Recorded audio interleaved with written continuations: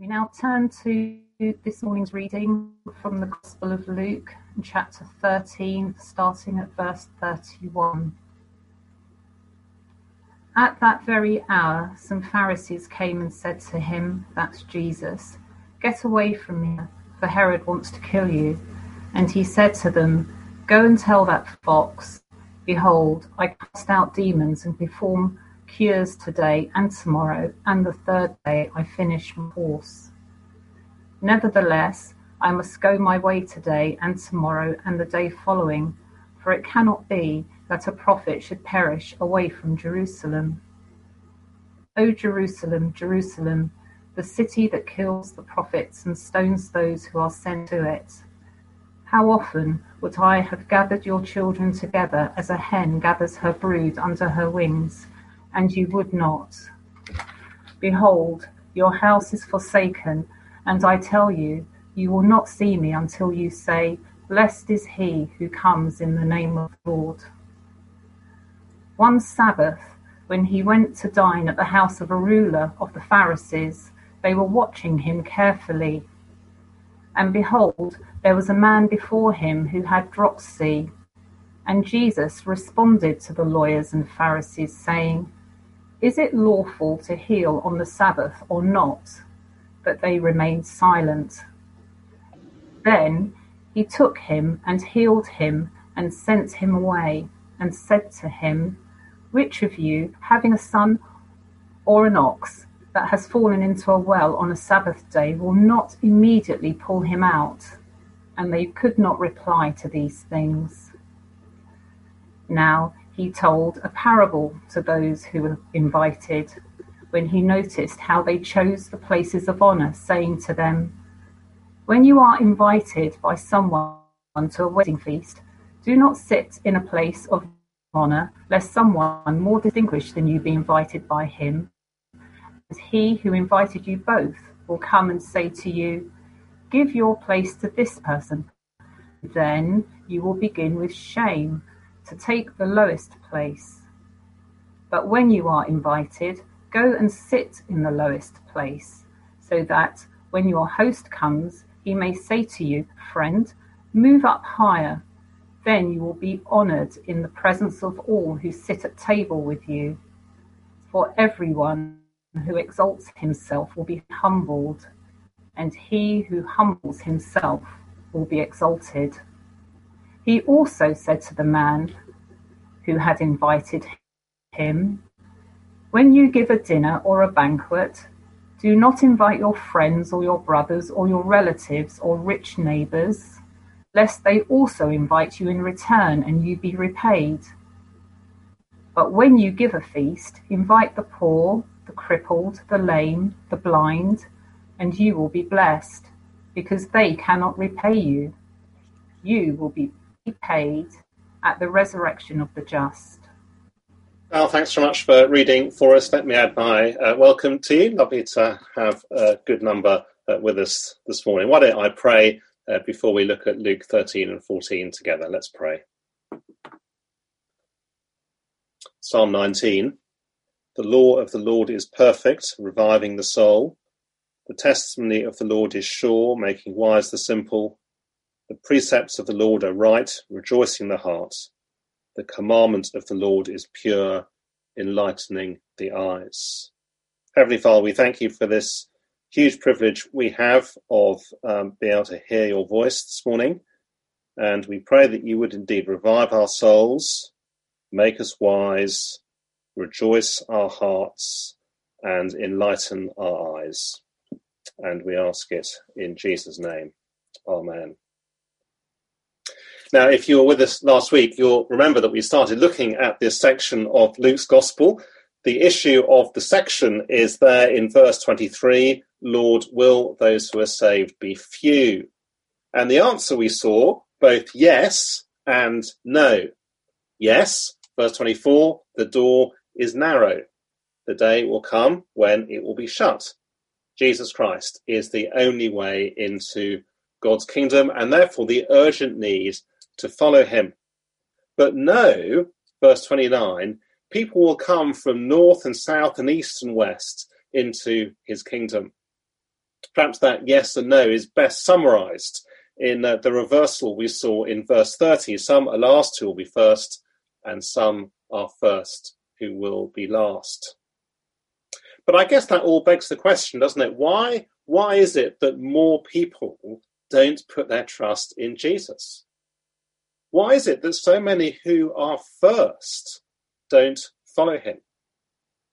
Now, I take it that kind of question is an issue for all of us, whether we're simply looking in on the Christian faith or whether we are followers of Jesus Christ. It can be unsettling to look around at what is supposedly still a Christian country and see how Jesus has largely been erased from the landscape, whether it's in the media or politics or some of the established church denominations which have turned their backs on the teaching of Jesus. It raises questions such as, well, if so many who are first, if so many influential people reject Jesus, then should I even be investigating the claims of Jesus for myself, let alone actually following him? It's an issue too, isn't it, at an individual, at a personal level. Why don't more of the people I know follow Jesus? Perhaps the colleague who hears something of the Christian message, who does a Christianity Explore course, and although appreciative, actually they do nothing with what they hear. Or the religious person who at one level seems keen to investigate and to look at the Bible and yet put them in front of the real Jesus, and they'd rather keep their religion than following him. Well, today's passage helps us to understand why that is. It's vital that we do so. Otherwise, of course, we'll quickly get discouraged. Either we'll conclude that no one will follow Jesus, or we'll conclude that God isn't powerful, or simply that we are hopeless at talking to others about the Lord Jesus. Or perhaps we'll just conclude that actually God's kingdom is really not very significant at all, and therefore it's not worth investing our time and energy and resources in. So that's the issue for today. Why aren't more people saved? And if you've printed off the outline, then you'll see Jesus' answer is in two parts. Firstly, it's not because he lacks compassion. It's not because Jesus lacks compassion. Secondly, it's because people lack humility. Firstly, then, it's not because Jesus lacks compassion. Verse 31, at that very hour, some Pharisees came and said to him, "Get away from here, for Herod wants to kill you." Now, the Pharisees are the respectable religious establishment. Herod is the ruling tetrarch of Galilee. He's the head of state under the Roman Empire. He's already had John the Baptist beheaded. Are the Pharisees, therefore, are they being helpful, or are they simply trying to get Jesus out of the way? I guess probably the latter. After all, as we see these verses develop, it becomes abundantly clear that they are no friends of Jesus. He then replies in verse 32. He said to them, "Go and tell that fox, behold, I cast out demons and perform cures today and tomorrow, and the third day I finish my course." Now, that is a very brief, a very short declaration of the fact that Jesus is God's Messiah King. Just back in Luke chapter 7, verses 22 to 23, I'll put the verses there on the outline, when John the Baptist's disciples ask Jesus whether he is indeed God's Messiah King, Jesus replies, "Go and tell John what you have seen and heard. The blind receive their sight, the lame walk, lepers are cleansed, and the deaf hear. The dead are raised up, the poor have good news preached to them." Because way back in the Old Testament, through the prophet Isaiah, God had said he would send his king. God himself would come to his people. I put the references there. You can look them up later in Isaiah 35 and 61. Passages in which God gives a kind of identikit picture, an identikit description of what his king will do, how they'll be able to tell when he comes, so they'll be able to spot him when he arrives. And the point being, in Luke chapter 7, that actually Jesus ticks all the boxes. He is indeed God come to earth.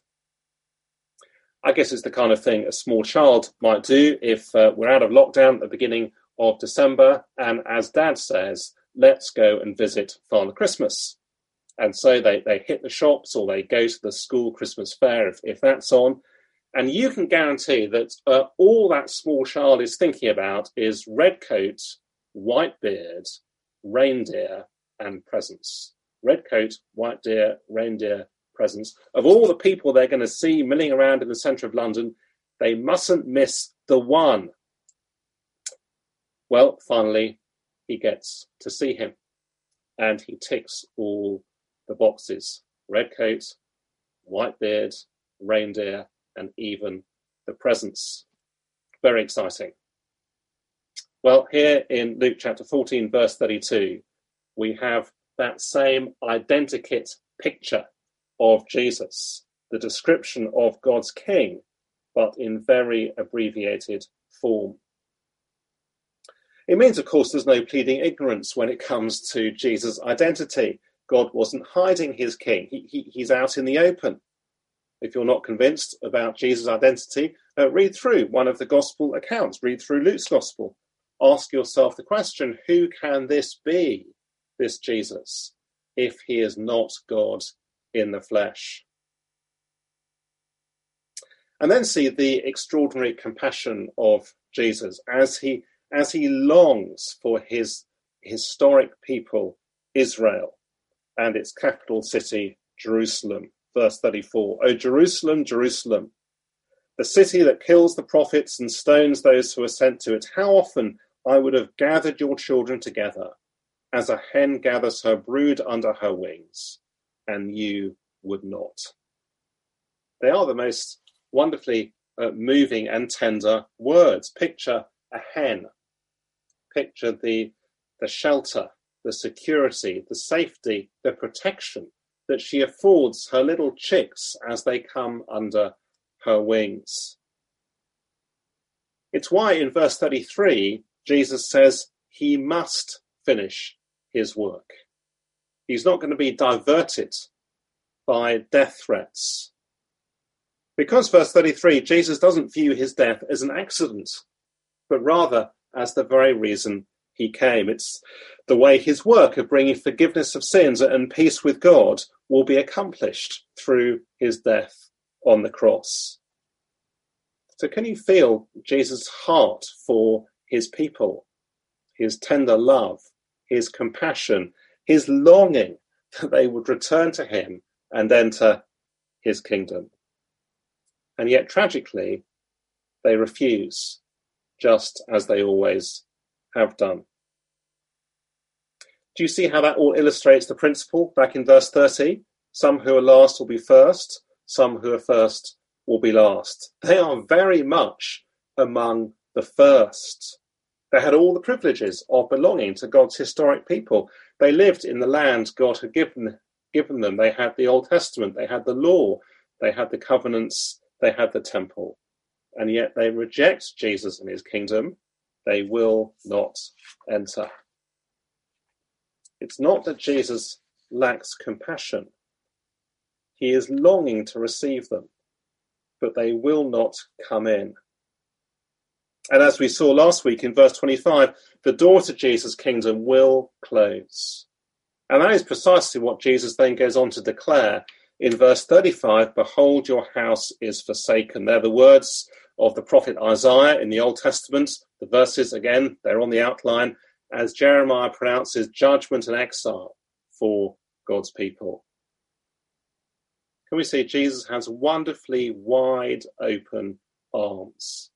He is hugely compassionate and tender. He has come to seek and to save the lost, those who are far from him. He longs to say yes to people. But the day will come when he'll say no to people, and it will be too late. And the point at the end of verse 35 is that although they won't recognize Jesus as God's king now, They will have to when he returns at the end of history and establishes his kingdom for all to see. Why aren't more people saved? Well, it's not that Jesus lacks compassion. Now, let's just pause there for a moment, because that is a truly wonderful thing, isn't it? You may be someone, perhaps you feel far from God. Perhaps you feel very acutely that you're not good enough. And yet Jesus' compassion extends to everyone. One of the most enduring myths is that Christianity is all about being good, that you have to sort yourself out before God will have you. No. Jesus came as God's king to die on the cross precisely because none of us are good enough for God. In other words, you see, no one is excluded. No one is too bad. No one is undeserving. Or perhaps for others, you prayed for a friend, you prayed for a neighbour or a colleague. They seem uninterested, or they come and hear the gospel, and yet nothing really seems to go in. At which point it's so easy, isn't it, to give up praying, to give up inviting. Is Jesus really interested? Does his compassion really extend to them? Well, yes, it does. So why don't more people follow Jesus? Well, firstly, it's not that Jesus lacks compassion. Secondly, it's because people lack humility. Verse 1 of chapter 14. One Sabbath, when he went to dine at the house of a ruler of the Pharisees, they were watching him carefully. Now, this is a very significant dinner party because it's the last time in Luke's Gospel that Jesus dines with the Pharisees. It's a key moment. They won't come into his kingdom. They won't accept him as their king. They won't follow him as their saviour. They are very much amongst the first. They are those with enormous religious privilege and heritage, but they'll be last. They'll be excluded. Why? Well, notice there are three kind of scenes, as it were, in chapter 14, verses 1 to 4. I wonder if you noticed that as Val read it for us earlier. So in verses 1 to 6, there's the question about the Sabbath. In verses 7 to 11, there's then the whole issue of seating at a dinner party and dinner party etiquette at a wedding. And then verses 12 to 14, who you invite to dinner. Now, the important thing to get our heads around is that these are not simply kind of nice, homely tips on how to avoid social embarrassment. Rather, what the Lord Jesus is doing here is he is exposing the toxic religion of the Pharisees. They are those who won't humble themselves. The key verse is there in verse 11. For everyone who exalts himself will be humbled, and he who humbles himself will be exalted. Now, we know that's the key verse because it echoes precisely the reversal that we saw last week in chapter 13, verse 30. Some are last who will be first, some are first who will be last.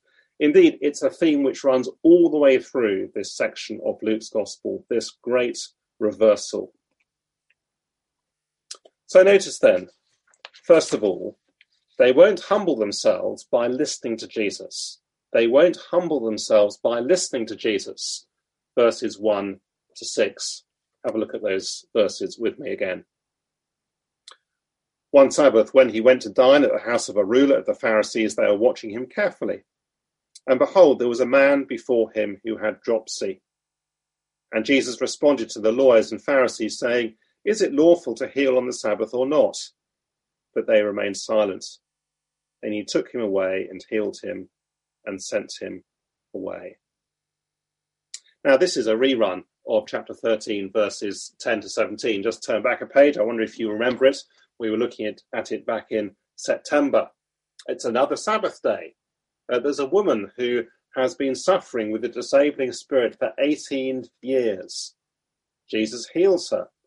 The synagogue ruler is indignant precisely because it is the Sabbath. And yet, of course, he's entirely missed the point of the Sabbath, which was the point to God's heavenly kingdom. a place where there'll be no more sin and no more consequences of sin, no illness, no disease, no suffering, no pain, no death, a perfect world. And therefore, of course, it is entirely appropriate that Jesus heals her on the Sabbath, because it's just a little picture, as she is restored to health, it's a little picture of that perfect new creation. So now fast forward to chapter 14, verses 1 to 6. Have they listened? Have they learnt? No, verse 1, they are watching him carefully. This is a trap. It's a setup. Notice in verse 6, it's not therefore that they can't reply, it's that they won't reply. They're far too wedded to their own religious system to listen to Jesus. Why won't more be saved? Because they won't humble themselves and listen to Jesus Christ. It takes humility to listen to him. It takes humility to recognize that you're wrong, to do a U-turn and enter by that narrow door. I think of someone who did the Christianity Explore course, who joined a Bible study group, and yet tragically preferred the sort of comfortable thought for the day sermons of her local church than the teaching of the real Jesus. Or just think of some of the mainline church denominations in this country, like the Pharisees, so wedded to their religious systems and traditions, so much part of the establishment, that they won't listen to the real Jesus. After all, we saw, didn't we, last week, how completely countercultural Jesus' teaching is. There's only one way to God, not many. The door won't always be open. There is a hell as well as a heaven. No, they won't humble themselves by listening to Jesus. But notice, secondly, they won't humble themselves before Jesus. They won't humble themselves before Jesus. Have a look again at verses 7 to 11. Now he told a parable to those who were invited, when he noticed how they chose the places of honour, saying to them, when you are invited by someone to a wedding feast, do not sit down in a place of honour, lest someone more distinguished than you be invited by him. And he who invited you both will come and say to you, give your place to this person. And then you'll begin with shame to take the lowest place. But when you're invited, go and sit in the lowest place, so that when your host comes, he may say to you, friend, move up higher. Then you'll be honoured in the presence of all who sit at table with you. For everyone who exalts himself will be humbled, and he who humbles himself will be exalted. Now remember, Jesus is continuing to expose here the toxic religion of the ruling establishment elite. Just picture the scene for a moment. You're invited to a smart wedding, the kind of smart wedding that has a posh sit-down reception afterwards. You look at the table plan and you notice that you've kind of been shoved away in a corner somewhere where you'll hardly really be able to see what's going on. I know, you say to yourself, I'll just sneak onto that top table and I'll plonk myself down there and I'll see if anyone notices. Well, I guess most of us know exactly what's going to happen as the best man comes along and as he politely informs you that actually the seat that you are sitting in is the one that's been reserved for the bride's mother. And then with your tail very firmly between your legs and in full view of everyone else, you have to meekly trot back to your seat right in the corner. Now, remember the point. The point is not to give us a lesson in social etiquette. It is to explain why so few people are saved. We saw last week, didn't we, that throughout this section of Luke, heaven is described in terms of a glorious banquet. And I take it, therefore, the point is simple. Will we humble ourselves before Jesus, or will we exalt ourselves? To humble ourselves is to say to him, I don't deserve to be in the place of honour. I'm not good enough for your heavenly kingdom. To humble ourselves is to accept the forgiveness of sins he offers as a free gift. And that is indeed a very humbling thing to do. I think of someone up in the city who came regularly to hear the message of Jesus. He was wonderfully appreciative, in a sense, valuing the teaching of Jesus in so many ways. And yet he wouldn't enter Jesus' kingdom, because to do so means I have to repent.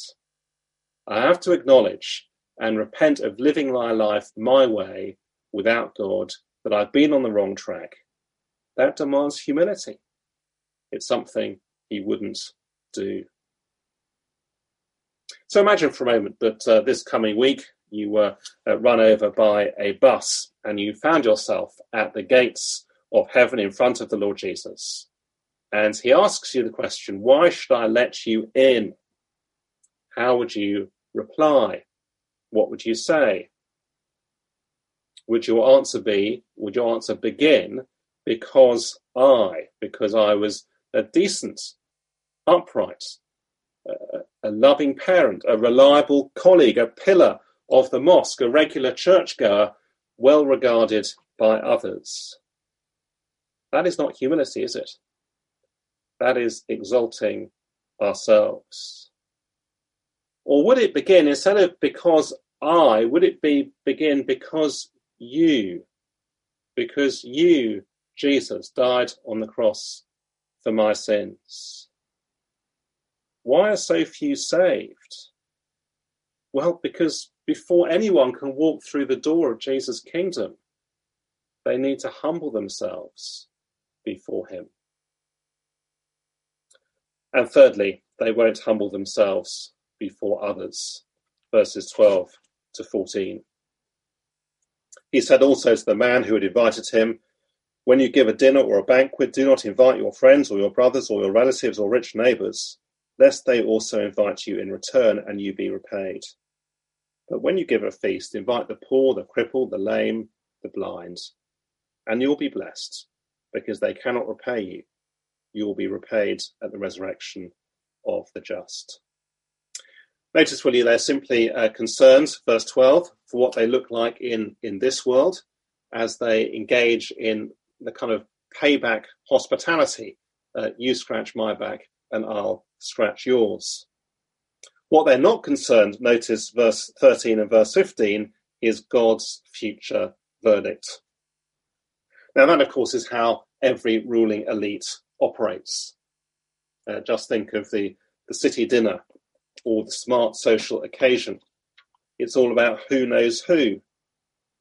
Think of the business or the church denomination that simply jumps on the latest bandwagon in order to signal how virtuous they are and to make themselves look good in the eyes of others.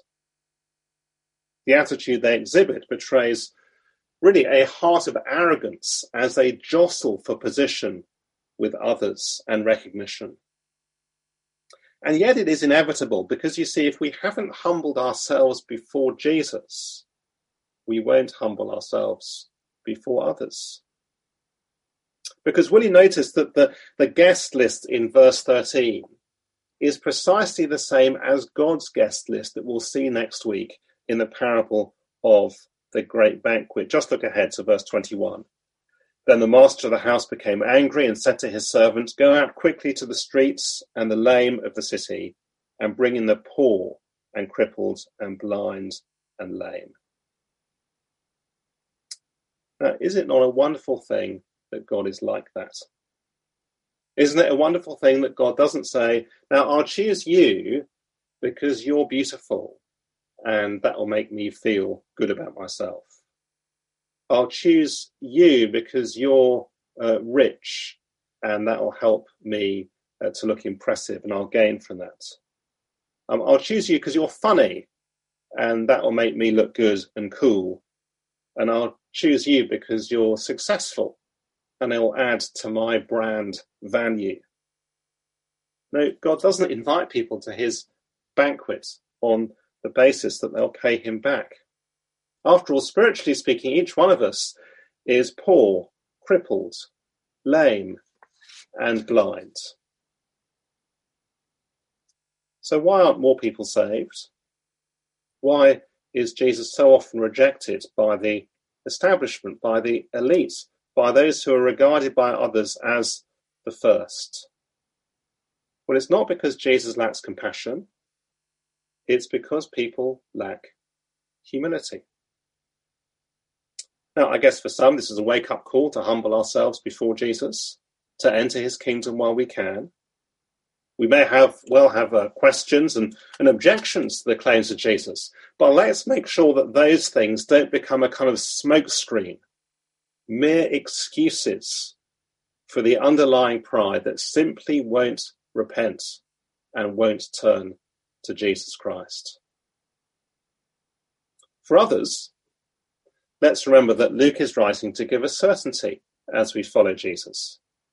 He doesn't want his readers, he doesn't want us to be unsettled, dismayed, or tempted to give up on Jesus or to give up proclaiming Jesus when he is rejected. So let's not be concerned or unsettled when following Jesus means being out of step with the establishment, out of step with the ruling elite. Then that keep us from following him in the first place. And for those who are following him, we mustn't let that keep us from proclaiming the message of Jesus here in Dulwich and beyond. And especially no more so with Christmas just around the corner. I'm praying that Jesus would be compassionate, praying that Jesus would bring many to come and hear the gospel this Christmas, but also praying that he would humble those who come, such that they would indeed put their trust in him. Let me lead us in prayer together.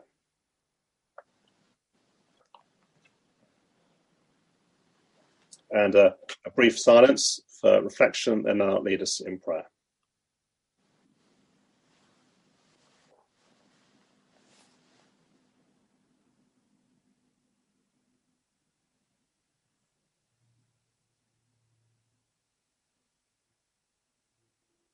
O Jerusalem, Jerusalem, the city that kills the prophets and stones those who are sent to it. How often would I have gathered your children together? Heavenly Father, we praise you for the great compassion of the Lord Jesus. Thank you that we see that in his determination to go to Jerusalem, where he will be crucified. And we thank you, Heavenly Father, for this explanation, not only of his compassion, but of the reason why so many will not put their trust in him. We tell you we are grieved by that as we look at where we live, as we look at our nation. And we pray, please, that you might be at work in power to humble many. And we pray especially during this time of COVID, would you use it to humble people and bring people into your kingdom. And we ask it in Jesus' name. Amen.